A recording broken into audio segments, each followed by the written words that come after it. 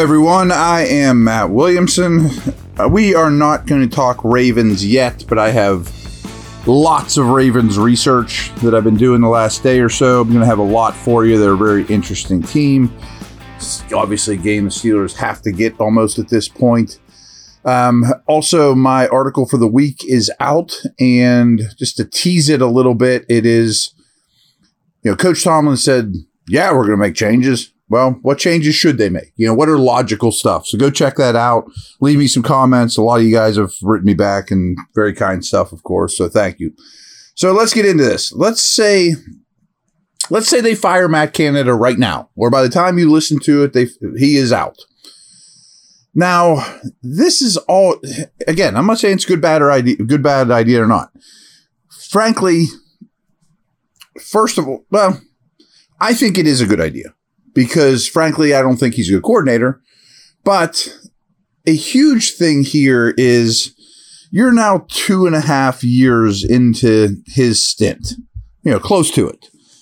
And in order to keep everyone's effort, credibility, respectability, I don't know that you can go to TJ Watt and Minka and Cam, and I'm not just picking out defensive guys, I'm picking out leaders, and say, I'm okay with how it's going. We're just going to keep doing it. You know what I mean? Now, if you do let him go, it's still most likely a wasted year. I mean, that doesn't mean they can't get better. Of course they can. But in terms of scheme, you can't put in a new scheme. You can tweak this one. You can throw out the garbage of it. You can enhance what's good.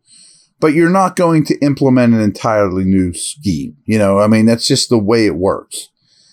And is there really a great candidate in-house to right the ship? It's probably just addition by subtraction in terms of morale, changing things up, getting less predictable, changing your tendencies.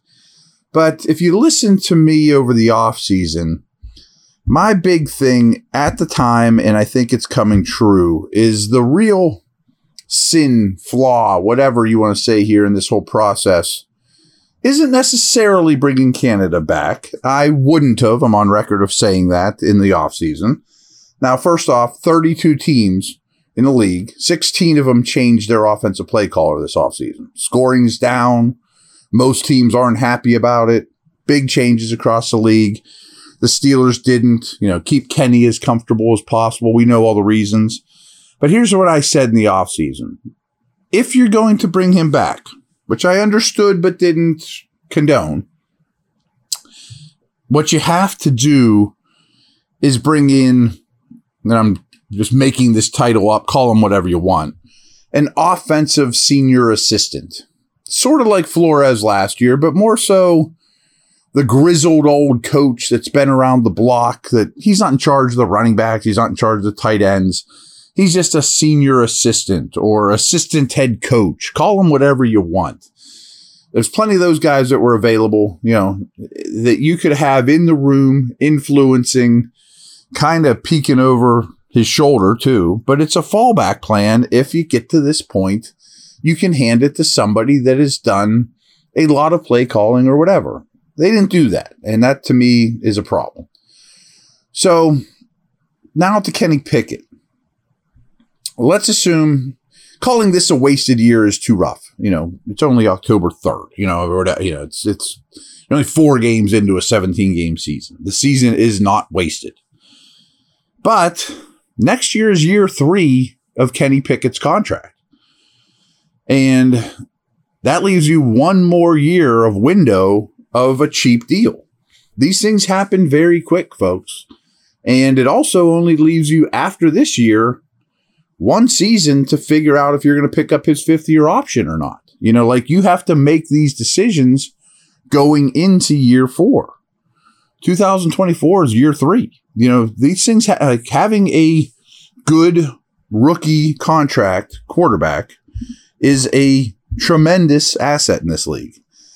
But if you squander a year or 2 of it, before you know, that asset's gone. So you have to think in that manner. And that is, do you pick up the 5th-year option? Do you draft one this year? Do you draft one next year? Do you go sign Kirk Cousins? You know what I mean? Like, you can't just sit on your hands, and you have to find out this information. I'm still a Pickett believer, but you can't have this product out there for the next 2 or 3 years and be cool with it. You know, and that's just how the world works. Now, another Pickett note, he doesn't look like he trusts what the coaching staff is giving him. He doesn't look like he feels prepared. He doesn't look like if he is buying into what they're selling him. And what I've said a couple times is, even if it's a good scheme, which frankly I don't think it really is, but if you don't buy into it, it doesn't matter if it's the best scheme in the world. And if it isn't taught properly, which I don't know if it is or not. I mean, none of us know what kind of teacher, you know, we might know some of the curriculum, but we don't know what kind of teacher Canada, the quarterback coach, the offensive staff, Tomlin for that matter. I get the hunch Tomlin's a pretty good teacher over history. But how are you selling your product, teaching your product? You know, that's a big thing to me. So that's my notes on that. Go check out my article. It's not about Canada and whatnot. It's about what other things, personnel moves you could do. Here's a couple other nuggets. By losing that game, they lost an 8% percentage of their chance to go to the playoffs. And they're now at like 31% chance to make the playoffs. Predictability. AFC game, what the rest of the league did, et cetera, et cetera. And that's not exact science. These are mathematician prognosticators, you know, but right now they're at about 31% chance to get to the postseason. In week 4, Stroud had the 7th best total EPA amongst all quarterbacks in the league against the Steelers. You know, his entire game, not per play, what he brought to the table for the whole game was 7th best among all quarterbacks in the league in week 4. And Nico Collins was 3rd amongst all pass catchers, you know. So these guys played well, and the Steelers have something to do with that, obviously. You know, poor defense is something obviously to do with that. In my article, I talk about some offensive line changes. I think we've talked about it here as well. But one thing I thought was really bad in this game was a recognition of stunts and games, especially on the interior, especially Mason Cole. They were shocked that these guys are running stunts and games and things, you know, like pretty basic stuff that they did not pick up well up front at all. And I will say, Pat Meyer, the offensive line coach, is somebody I think is a very good coach. I've paid a lot of attention to his work.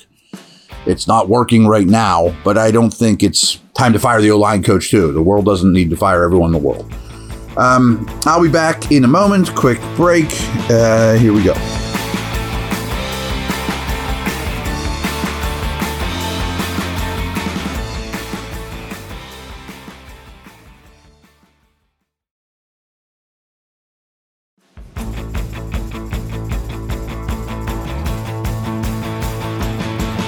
Okay, so watching this game, this would be the last Texans podcast, but just some final notes. I'm done watching it. Time to turn a page. On to Baltimore. I did think Siamalu held up really well in protection in this game. You know, I talked about the stunt recognition problems on the interior. Well, his protection was really good. You know, that was, but not great, but it was a positive note that I didn't know on the first blush. Herbig, on the other hand, his protection was awful. It was really bad. And I'm going to give him a little bit of a pass. I mean, he's definitely more of a run blocker than pass blocker, but he struggled, and he was part of the recognition stuff with stunts and things. Go read my article for O-line suggestions. But boy, his protection was bad. I don't know if you realize this, but there was 59 offensive snaps. Broderick Jones got in for 51 of them. He played that much. He, too, was really bad in pass protection. Yeah, I mean, it's still a work in progress. That's the concern. That's why he's not on the field. Well, he had a really tough day in pass protection. Top to bottom, really bad day for Freiermuth, too. I mean, I'm sure you've seen clips of him getting ragdolled by defensive ends, which I don't know why they keep asking him to block them. Defensive ends, that is. But overall, contributed very little to the offense, Freiermuth. Shocking, to be honest with you. I'm not going to get into this deep because this is stuff that's in my articles, better laid out there. But this was another encouraging performance by Benton. He has to play more. He's still not playing enough to my liking. We'll get into snap counts here to finish up the podcast in a minute. But two other guys that had especially bad days. Pat Pete, looking bad. I mean, he's looking old.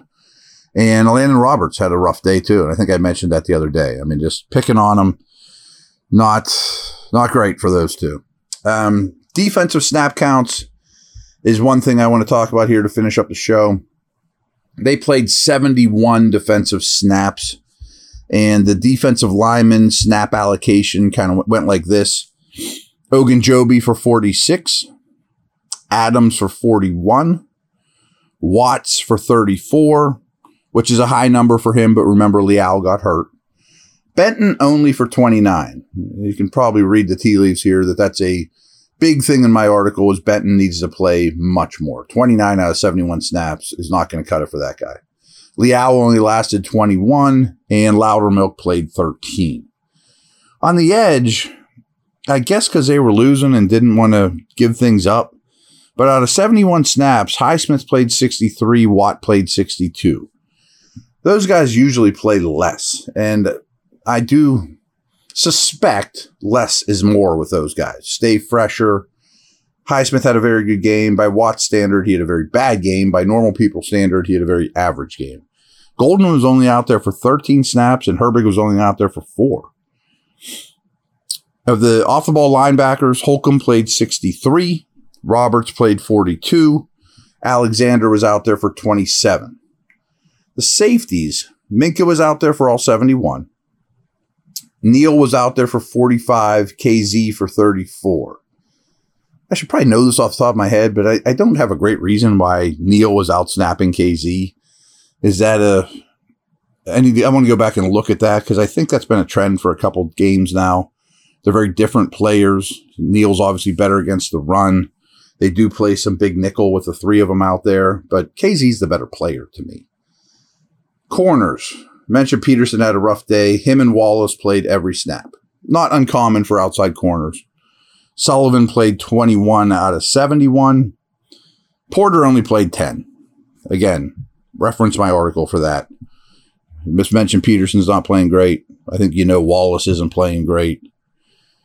Porter only got 10 snaps. Not enough. Not enough. So last thing, and I promise this is not in the same vein of what I asked you guys to tell me not to do, which is by Wednesday, Thursday saying, oh, it's just one game, time to move on. If you beat Baltimore, you'll be fine. No big deal. 2-1 into the bye, easy schedule. Because there's much bigger problems than that. I don't want to be that guy this week. But what I've been saying on the drive and other outlets, I was on with Mark Madden, I believe this to be true.